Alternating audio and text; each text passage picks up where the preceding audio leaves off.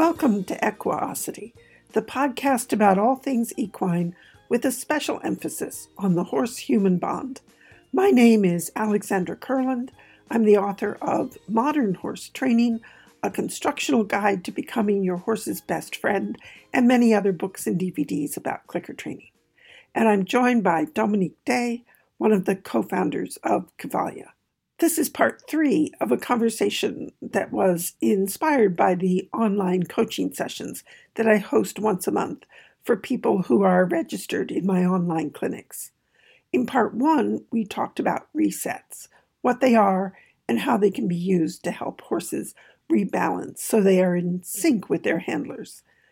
In part 2, this led to a discussion of shaping on a point of contact, the Why Would You Leave Me lesson, and visualizing your horse like a marching band. In part 3, we'll continue with some more useful metaphors that help to teach lateral work. We'll begin with merry-go-rounds, and I should pause for a moment to let you imagine what merry-go-round horses have to do with lateral work. I wonder how many of you will find the connection that I'm thinking about with this image.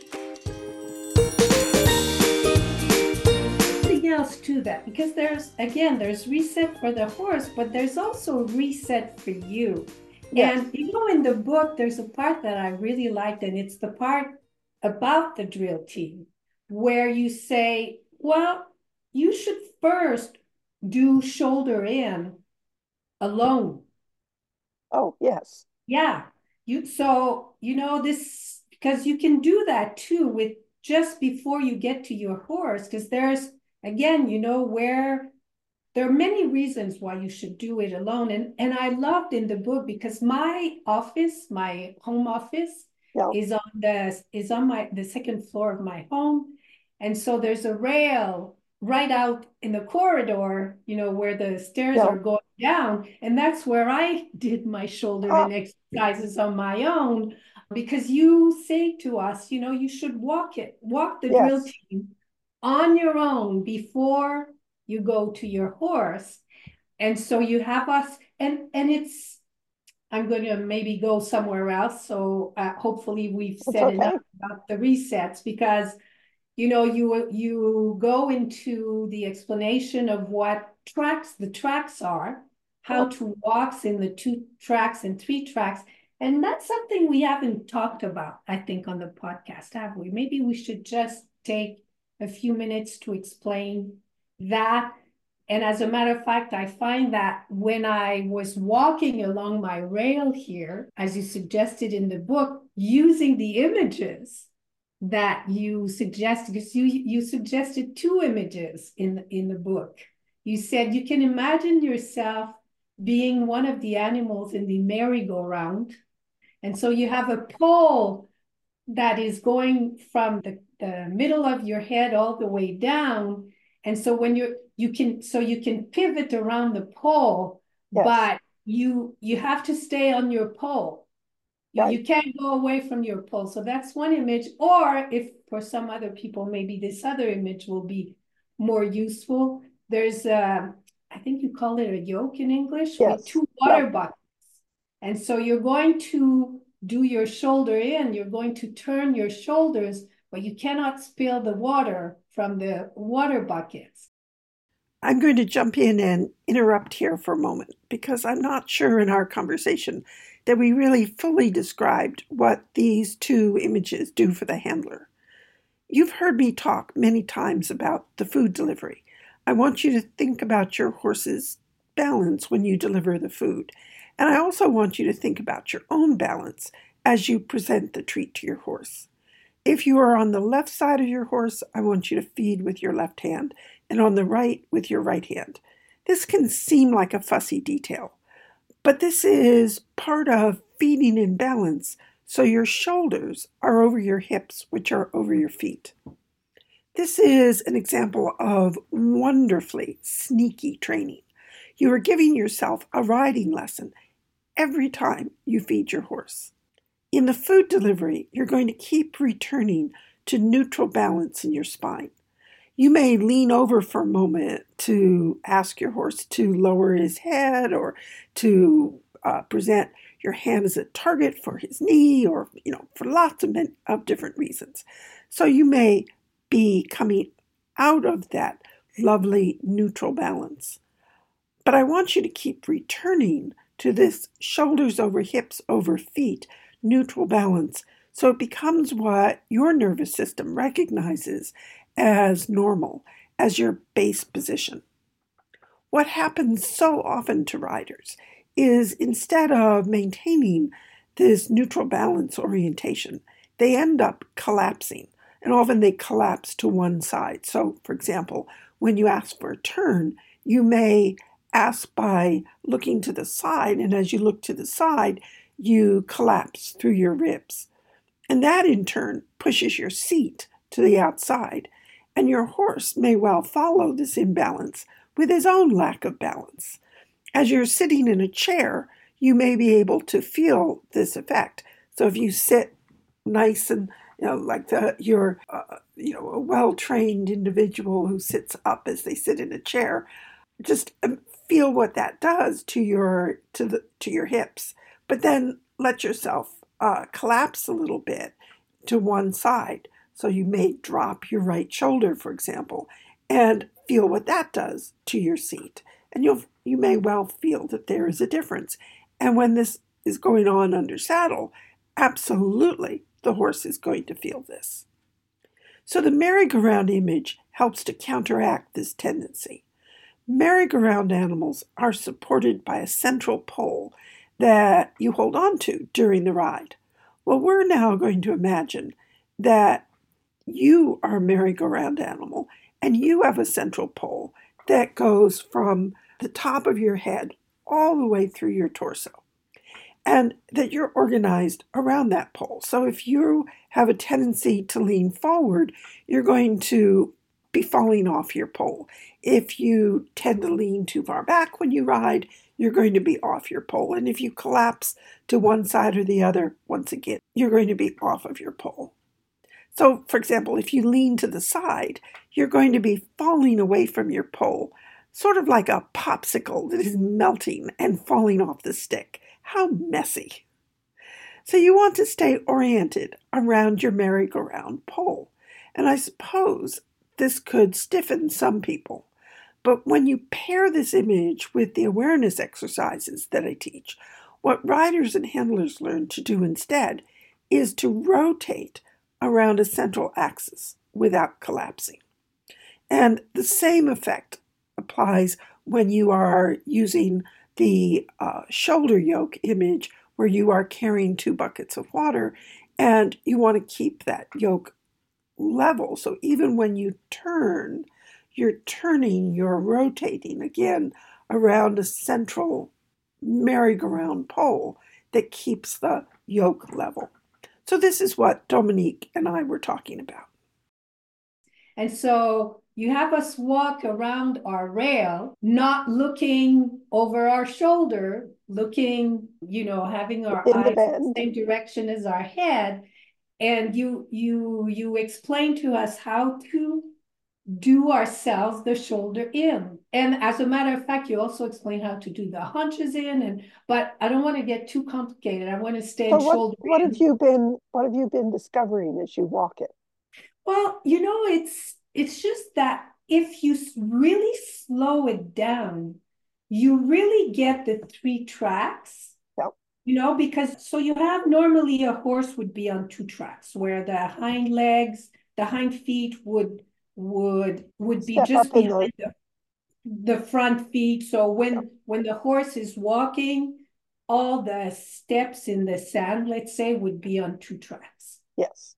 So the left hind and front and the right hind and front feet. Yeah. And so when you do the shoulder in, so you're going to pivot, and now you're going to have your front foot inside. So let's say you're going, I don't want to mix up the left and the right here. So you're going inside your front right will be, so you're going to have your head inside to the right. I'm going to interrupt again so we don't confuse people. It takes some practice to be able to describe these images so you don't get mixed up yourself. The simplest way to think of this is to think of a railroad track, but it's a special kind of track that is the same width as your horse. But instead of being raised up where it would be in the way and tripping up your horse, it's level with your arena sand. So you can imagine it, but you don't have to trip over it. When your horse is on two tracks, his outside hind foot steps on the same track as his outside front foot, and his inside hind foot steps on the same track as his inside front foot. That doesn't mean he's stepping in the footprint. Hind foot steps in the footprint of his front feet. It means that he's on the same track as we imagine this railroad track. So your horse can walk straight down the rail of your arena on two tracks. But then suppose he brings his outside shoulder in. Now he's going to be on three tracks. So now his outside hind will be on the outer track. His inside hind and his outside front leg will be on the middle track, and his inside front foot will be on the inner track. And he's going to be bent away from the direction of travel. These are just words. What Dominique is discovering is how useful it is to walk these patterns so you really understand what lateral movements are about and what they can do for a horse's balance. And what Dominique has been discovering is how, as a biped, she can walk these patterns, even though we are talking about our horses, which are quadrupeds. Think of it as The thing is, when you walk it yourself, you really feel that hind leg coming in under you. You Yes. understand that when you're walking it along your rail. yes. I would probably have to find but anyway, I'll refer people to the book, because if you Yes. just follow the instructions in the book and you walk it, for me, it was enlightening. I like that. I like the slowing down of it and really sparsing it out. Yep. I like the images, I like the merry-go-round and the bucket images. It helped me to And by the really, book, you're referring to the modern training book, the Yep. new book. Yep. Yep. Yeah. So when I first started trying to figure out shoulder in and haunches in, I used to go out instead of, normal people, the rest of the world, they go out jogging. I went out shoulder inning. So I'd be out, going along the edge of the road and in shoulder in and haunches in, trying to figure out what it was all about. And then a car would come and I'd start walking normally, just a normal person. And then the car would leave and I'd be back in shoulder in and haunches in. But you really, I think you really do need to walk it, because Yeah. what happens in your body really does help you understand what the horse is doing. And it's also how you ride it, that how you, so when people say, well, what do I do? What do I do with my seat? And where should my weight be? And so on. I say, just walk it. And Yeah. then really own it as you walk it. And then when you get under saddle, your body will do the right thing and your horse will respond. And you do the same thing with the haunches in and the Yep. counter shoulder in. And so I really enjoyed that chapter. I think I mentioned this already, but you do half pass, you do all of it. So yeah. Well, because I love lateral work. I love how it looks. I love how it feels. I love what it does for the horses in terms of helping them to find good balance, helping them to become more comfortable in their bodies and to be able to sustain that degree of soundness over a long period of time. Lateral work is really key and critical to all of that. So, and so I think it's important for people to hear this, because it's not a lot of the people listening may not want to do dressage and may not want to go into all the various, exercises, Yeah. but there's some basic lateral work that is useful for everyone, no matter what discipline you're in, that will, sure. and I know that if you're listening to this podcast, you have your horse's welfare at heart. Yep. And so for that reason, you should be interested in the basics of the lateral. So I'll share a story, a Fengor story. So Fengor, he just turned 30. So he's celebrating his 30th year this year. And when we got him directly from Iceland. And when we first started riding him out, he used to rush down hills. And he really struggled to stay balanced going down the hill. And because he was Annie's horse, he needed to be really impeccable going out, because I did not want somebody who was blind to be on a horse who was not balanced going up and down hills. So we introduced him to lateral work, and I taught him how to move from a very simple exercise to move from laterally from one side of a trail to the other side of the trail. So we were on a fairly wide path, sort of kind of trail that you might get, the logging trails that we often have through woods. And so we would move from one side, and then we'd move back to the other side and back and forth, but keeping this idea of the lateral work and the lateral balance. And then I applied it to going down hills, so that Fenmore was going downhill, catching his balance through the stepping over, and catching his balance through stepping over. And so he could go downhill without rushing. And often whenever I'm riding out, I say, how do people do it? Who don't clicker train?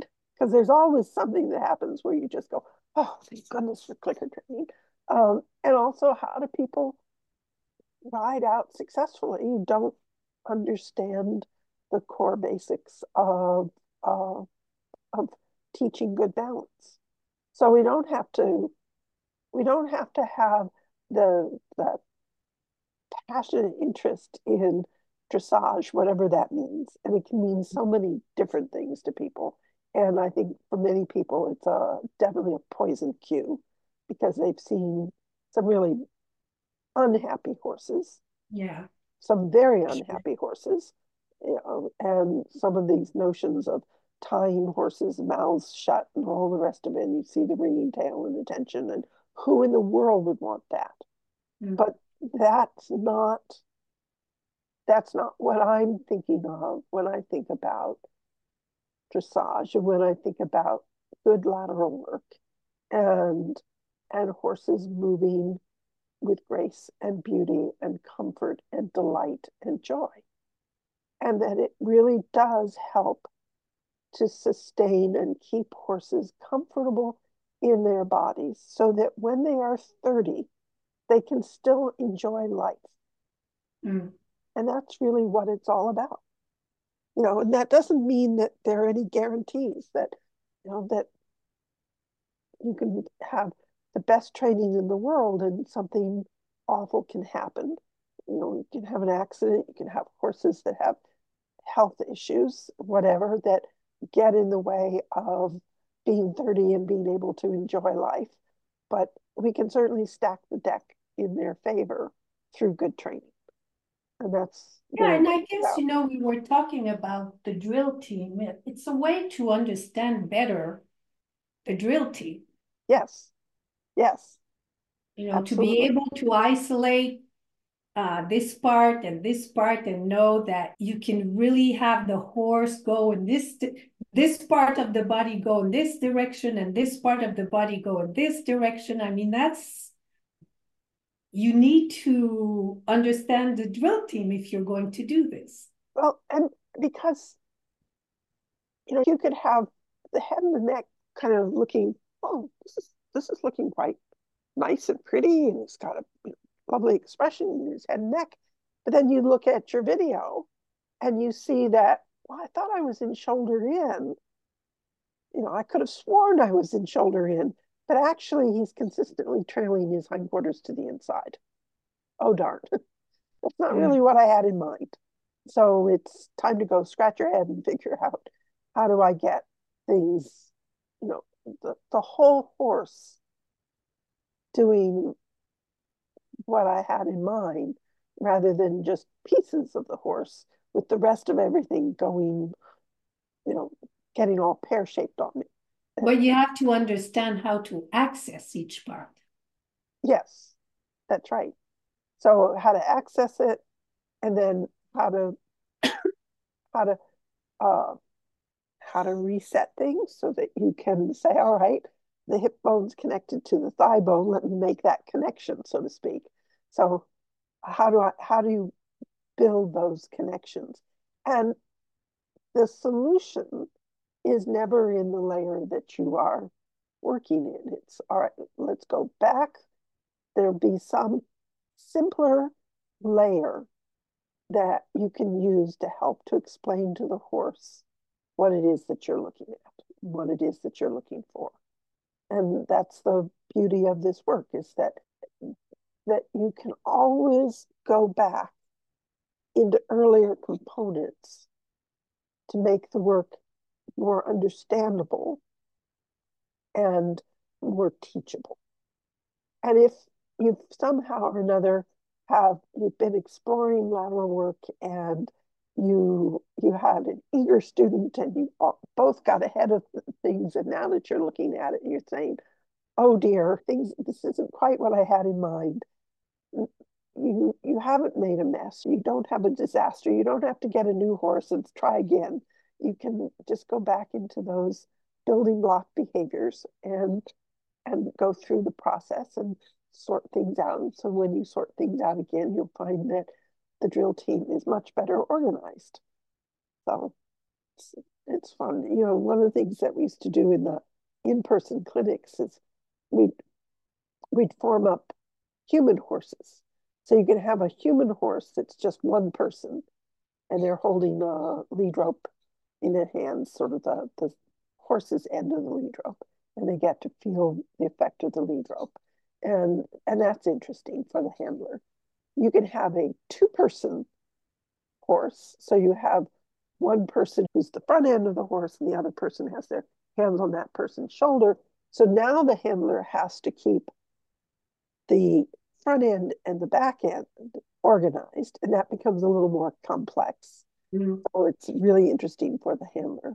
You can have a four-person horse. So now you've got four people. You've got an inside and an outside, front end and back end. Laughter.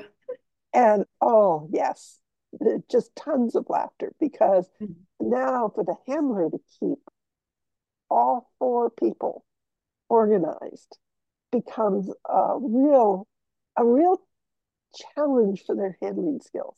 It's very doable, but my goodness, you can have hind ends that are just being swung all over the place and are losing their balance and crashing into the front end, or being sent flying out to the outside of whatever. So really figuring out how to get the whole drill team organized it's not a simple process.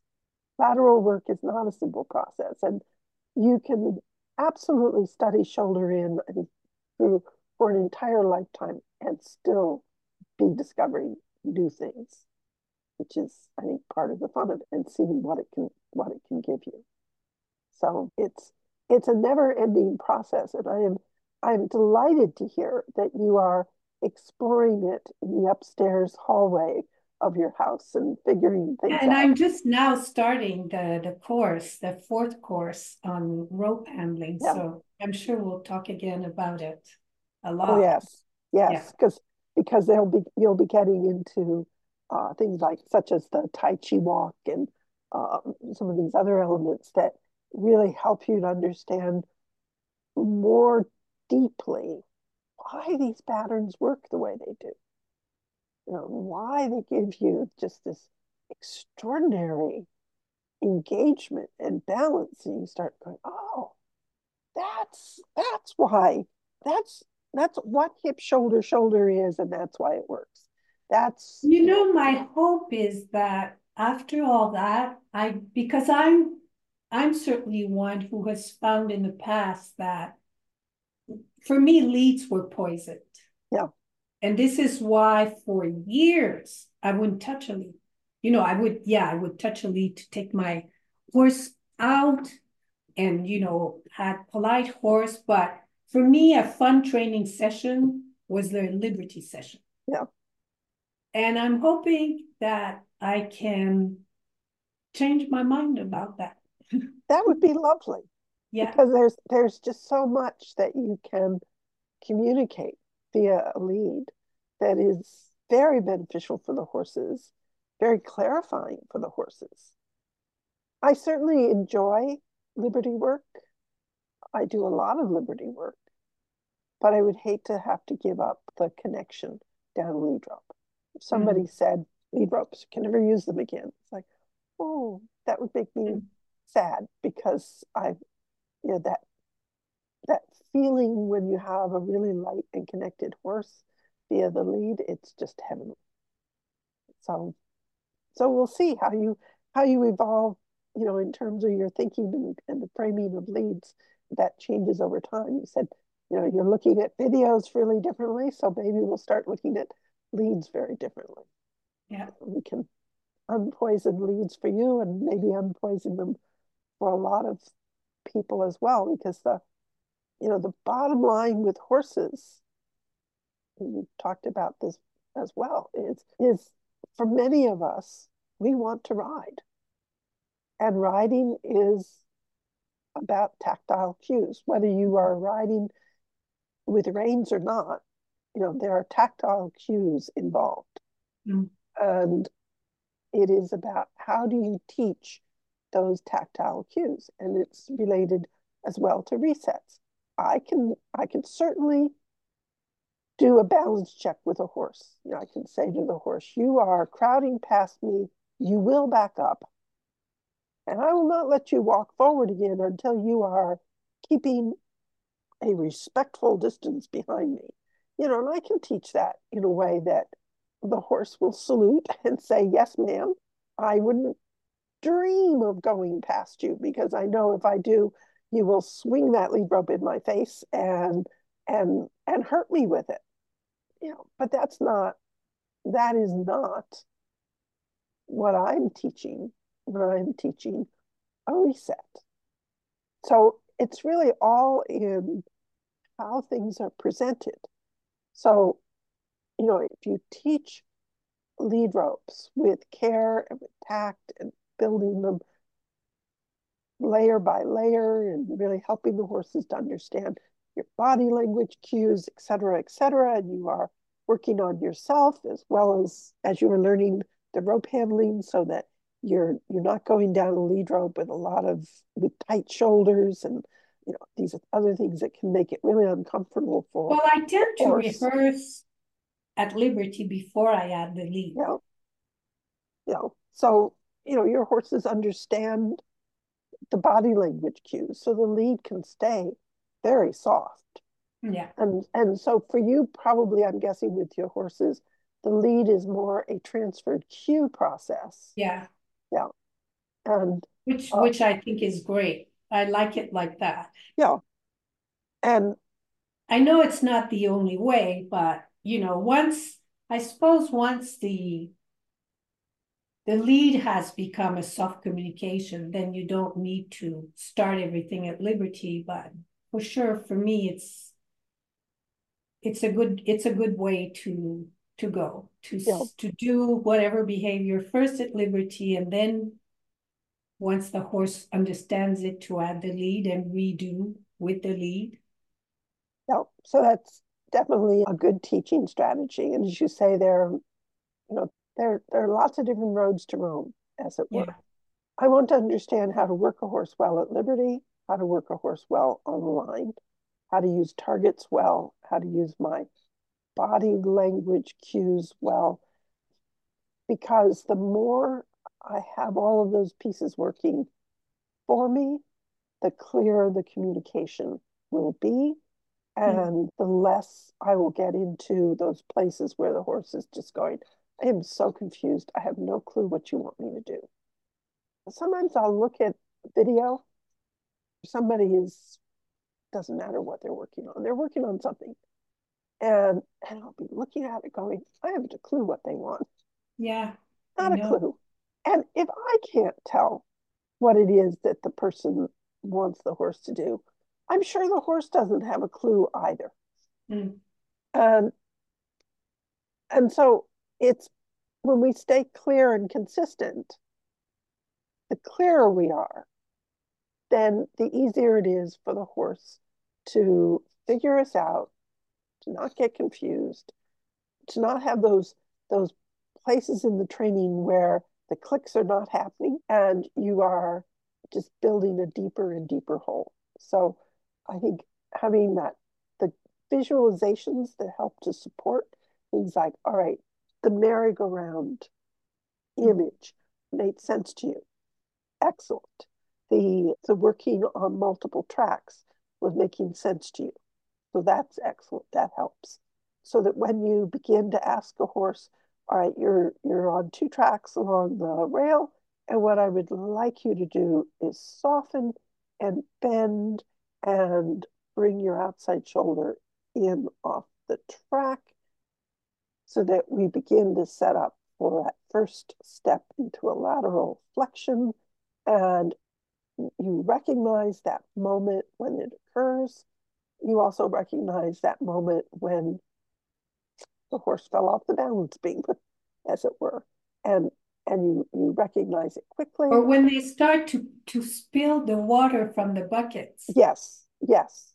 And so you just reset and you ask again, that was better, click and treat, and you've just got really clear, consistent training, which is what we want. It's where we want to go. So yeah, so that's what some of the things that we covered in the last coaching session. We looked at head lowering as well. We visited that and covered a lot of ground in that coaching session. And next month we'll cover even more ground. So if you're curious about this, or if you want to become part of this whole process, then go to my website, theclickercenter.com, and take a look at the online clinics. When you enroll in the online clinics, you gain access to the coaching sessions. And as you've been hearing, we cover a lot of interesting topics, and they are transformative, which is very exciting for me to hear. So I think that's a good place to end. Thank you for listening. Just a few quick reminders. If you have already listened to the first 2 parts of this conversation, you know that my new book, Edgar, the Bear Who Wanted to Be Real, has just come out. This is part of the Kenyon Bear series of children's books. If you are thinking you just want to hear about horses, you don't want to listen to me talking about children's books, let me remind you that everything is connected to everything else. So, what is the connection between writing children's books and writing about horse training? One obvious one is I like stories. How many times in these podcasts have you heard me say, let me share a story? I think stories help us to learn, and they certainly help us to remember. Remember when I told the story of using lateral work to help Fengor learn how to go down hills without rushing? That story helps to make the work more relevant, more real, and it helps you to understand the concept better and to remember what we've talked about. Stories anchor these concepts in a way that talking about them as abstract principles just doesn't. So storytelling helps to translate what can be some very head-spinning, very difficult concepts into something that's more understandable and rememberable. If you listen to the series we did recently with Joe Lang on private and public events, what you may remember most from that conversation was the story he told about Helen Keller.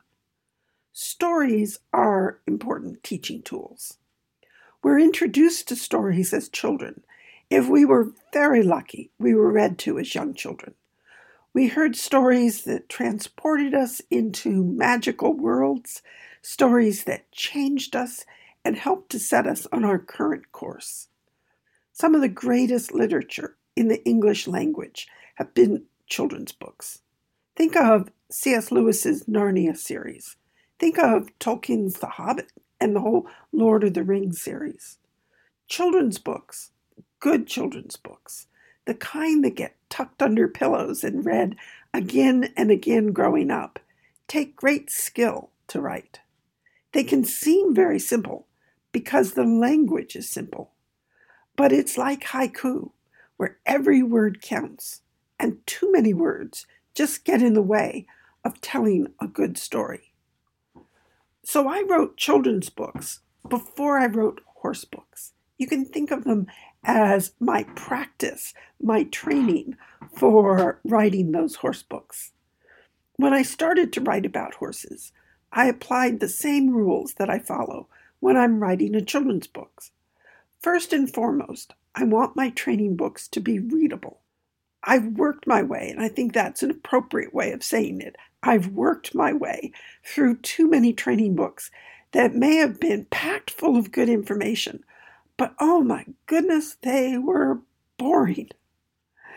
So yes, we are talking about complex subjects at times, but that doesn't mean that we can't use metaphors and stories that help to hold the reader's interest and that help to make these concepts more understandable.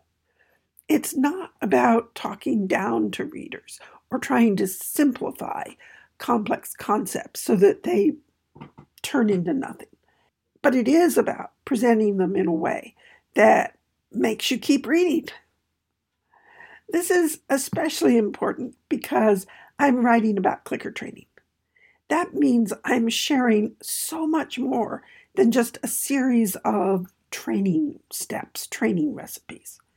Clicker training really is modern horse training. It represents a shift in attitude towards horses and really a shift in attitude towards one another. When I think about modern horse training, what I'm really thinking about is the contrast between that time when horses were beasts of burden. We used them for transportation. We used them to plow our fields. They pulled carriages. They were truly workhorses. Our relationship with horses is different today. It's changed. The reason why we have horses has changed. And with that change, I want to make sure that our training is changing. Our horses now are our companions and our friends, and they do have a choice. They're not pit ponies down in the coal mines being forced to haul coal out of the mines. They're not the London cab horses that were written about in Black Beauty. Thankfully, those days are behind us, and we have the luxury to really examine our training and to update it and see that it really works in the best interest of our horses. So when I'm sharing clicker training, I want to touch more than the lead rope that you hold in your hands. I want to touch your heart because that's how we truly, deeply connect to one another and change forever how people train horses. The children's books, for me, are part of that. So thank you for indulging me as I continue to talk about the children's books, as I continue to publish the children's books. And I hope you take a leap of faith and order one of them to see what they are about. Everything is connected to everything else. And I hope we stay connected through these podcasts. Train well and have fun with your horses.